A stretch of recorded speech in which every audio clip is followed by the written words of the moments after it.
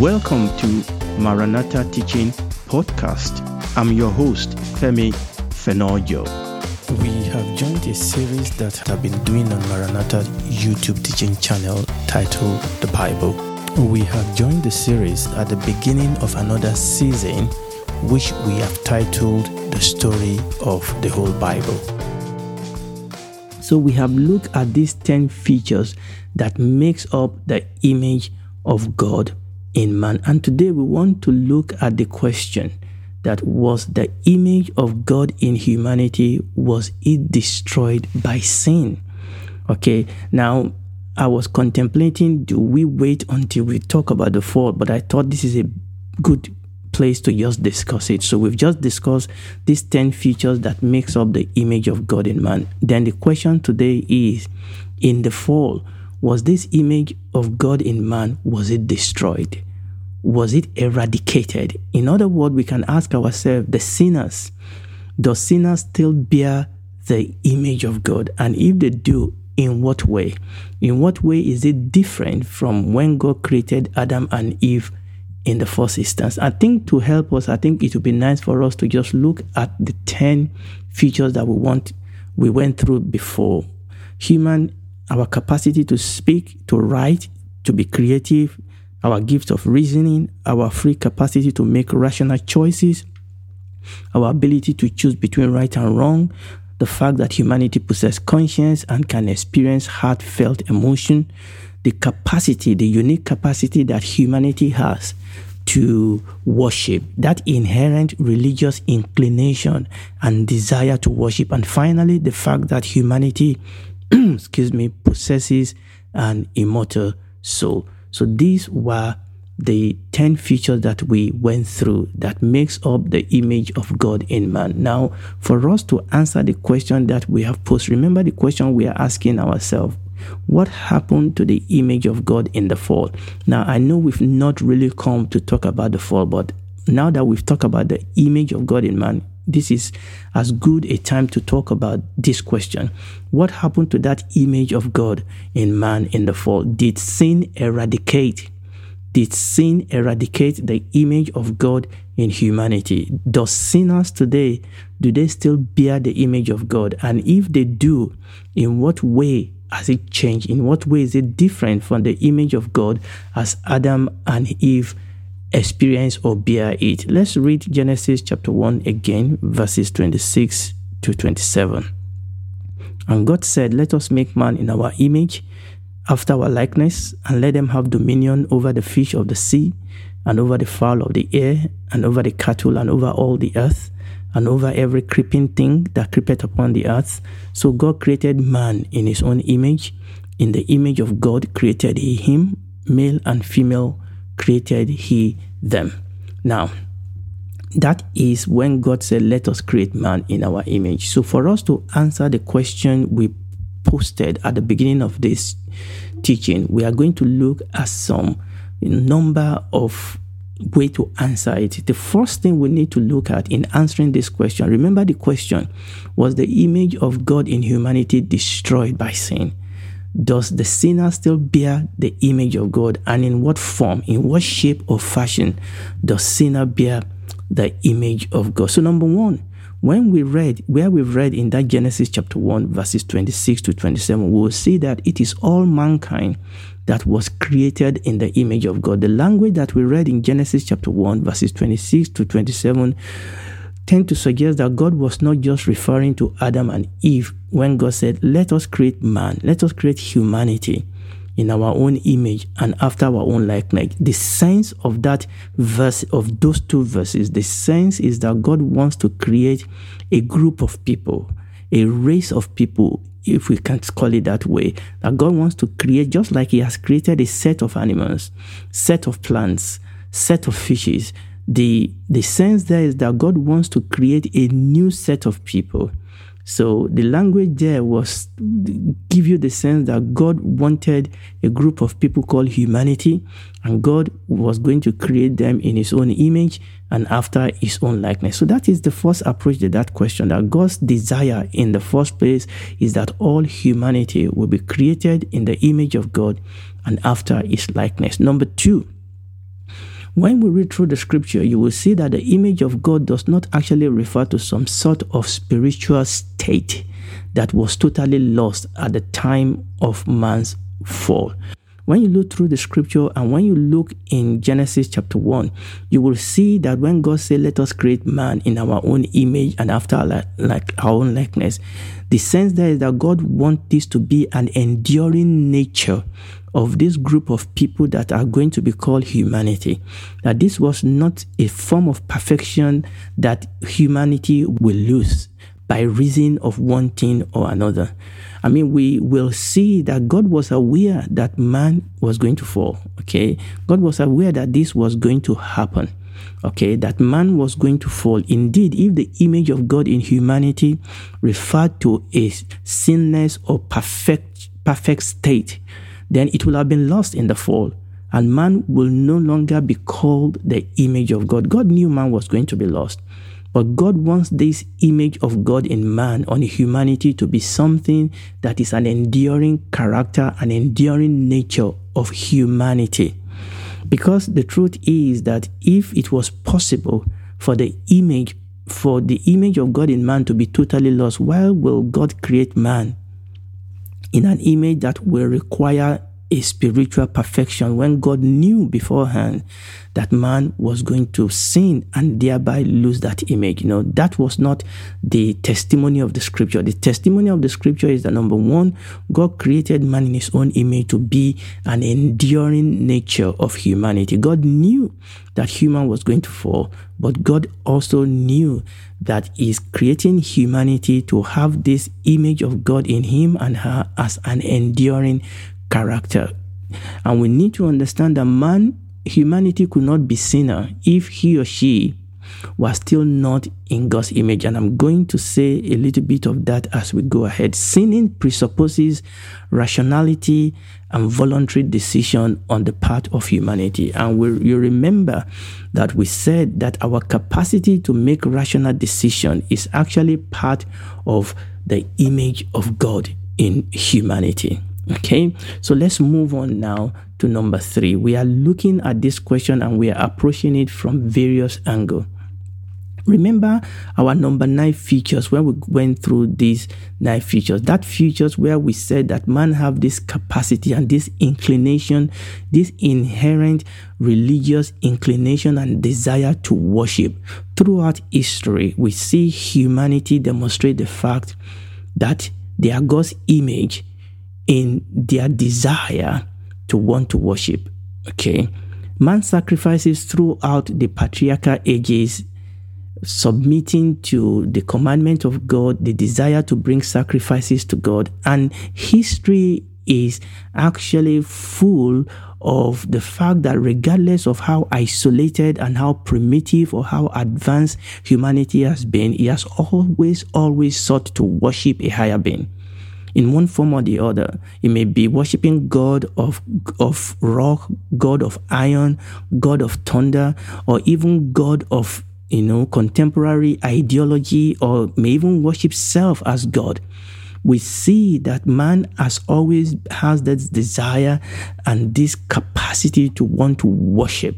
And that capacity to want to worship shows us that image of God in man was not lost when man fell in the beginning.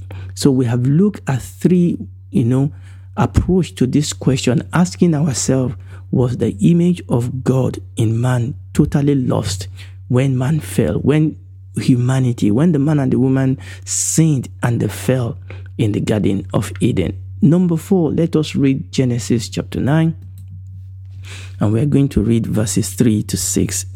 Now, remember, this actually was a situation after man has fallen. In fact, this was after, the flood of Noah. And God was talking to Noah and giving him this promise. He said, every moving thing that lives shall be food for you. I have given you all things, even as the green herbs. But you shall not eat flesh with his life, that is his blood. Surely For your lifeblood, I will demand a reckoning from the hand of every beast. I will require it, and from the hand of man. From the hand of every man's brother, I will require the life of man. Whosoever sheds man's blood, by man his blood shall be shed. For in the image of God, he made man. We saw in this portion that we've read that God is saying that it's absolutely okay to kill animals and to eat them. But we are to avoid the ritualistic killing of animals. We was talking about not eating the flesh with the blood in it. But we are seeing here that God was talking to Noah. Remember, I know I'm stressing this. This is after the fall. God said it was absolutely okay to kill animals for the purpose of, food and nutrition. But God said, however, that under no circumstances must the life of a human be taken by another human. Under no circumstances should a man or a woman murder another man or another woman. Why? Because as we have seen before, there's a difference between human soul and the souls of animals. Humans and animals are not in the same class. The soul of animals are nothing to be compared with the soul of human. They are not in the same class. And when we read that Genesis chapter 9 verse 6, the reason why we are not allowed to kill human as we will kill animals, Genesis chapter 9 gave us that reason. It said the reason is because humans were created in the image of God.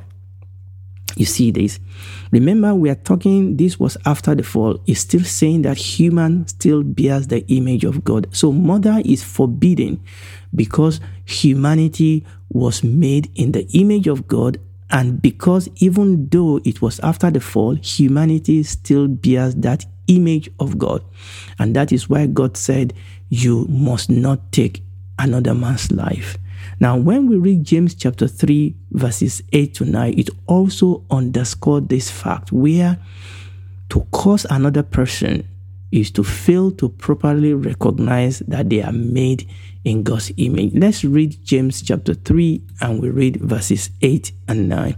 But no one can tame the human tongue. It is a restless, evil, undisciplined, unstable, full of deadly poison. With it we bless our Lord and Father, and with it we curse men who have been made in the likeness of God. I believe that is written from the Amplified Bible. You can see here that just like God told them in Genesis chapter 9 that you must not murder another human. Why? Because they are made in the image of God.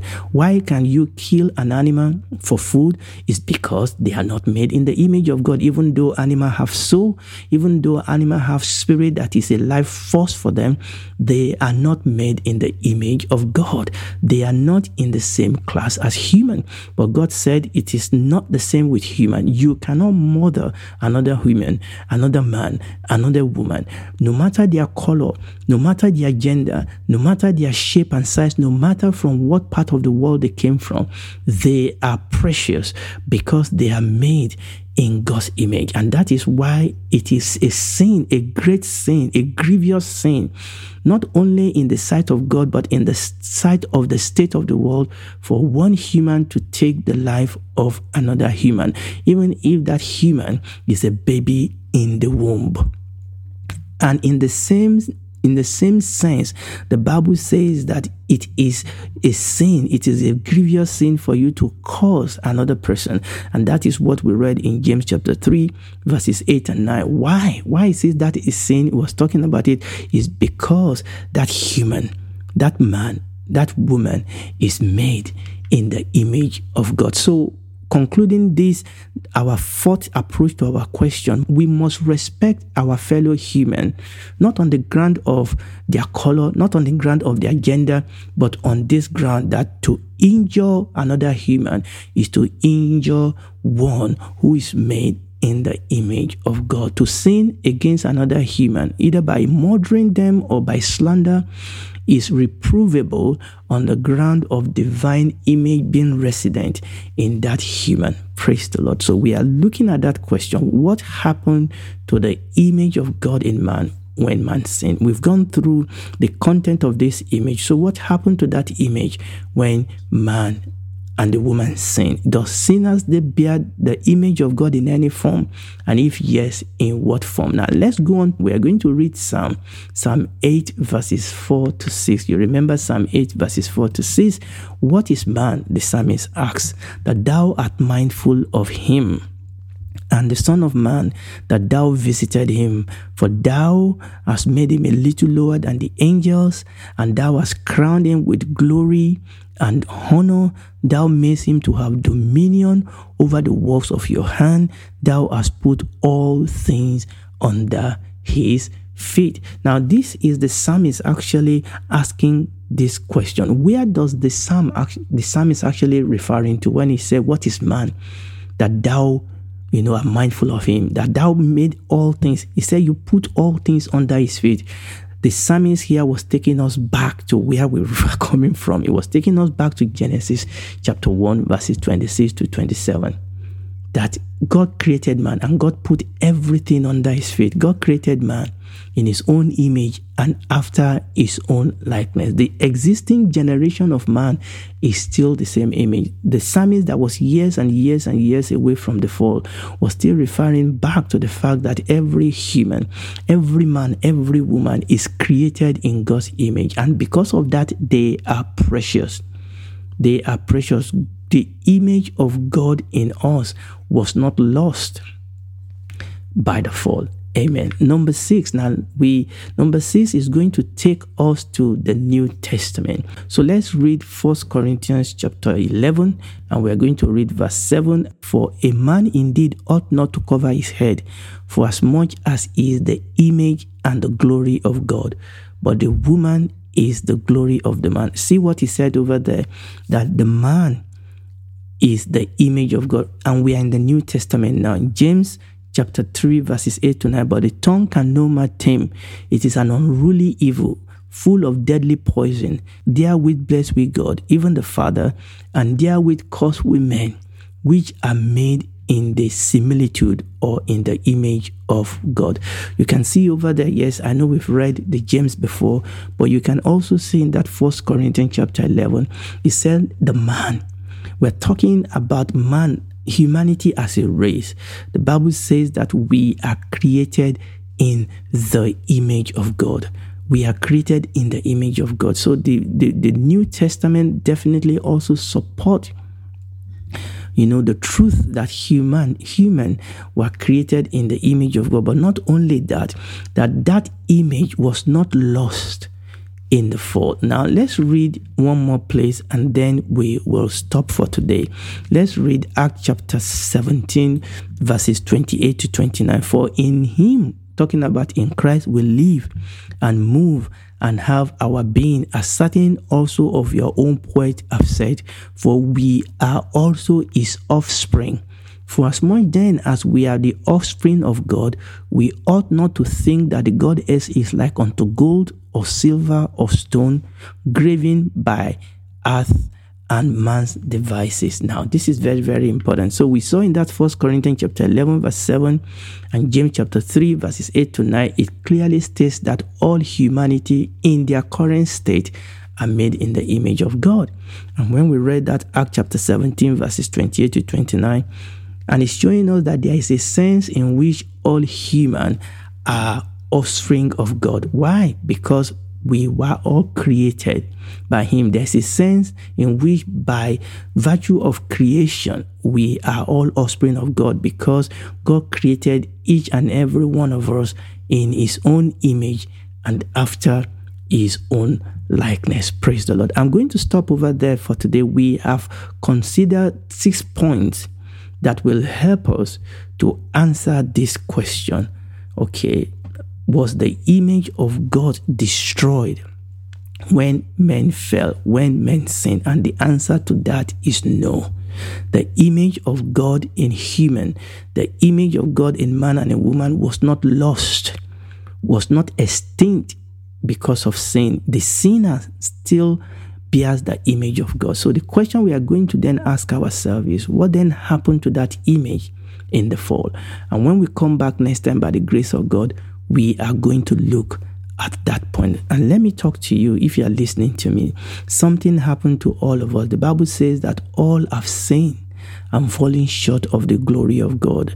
And because of that, we become subject to wrath and to judgment. But the Lord Jesus have come to provide a way of escape for us so that we can spend eternity with him. For God so loved the world that he gave his only begotten Son, that whosoever believe in him will not perish but have everlasting life. So today you can come to him, accept that you are a sinner, okay, and receive him as your Savior. Ask him to come in and save you, and he will. He will take the heart of stone, the dead heart of you, give you a new heart, a new spirit. He will be your Lord, walk with you the rest of your life on this earth, and in the new heaven and the new heart, you will spend eternity with him. Do it today. Tomorrow may be too late. We sincerely invite you to check out our teachings on YouTube, Maranatha Teaching Channel. They will bless you. Thank you.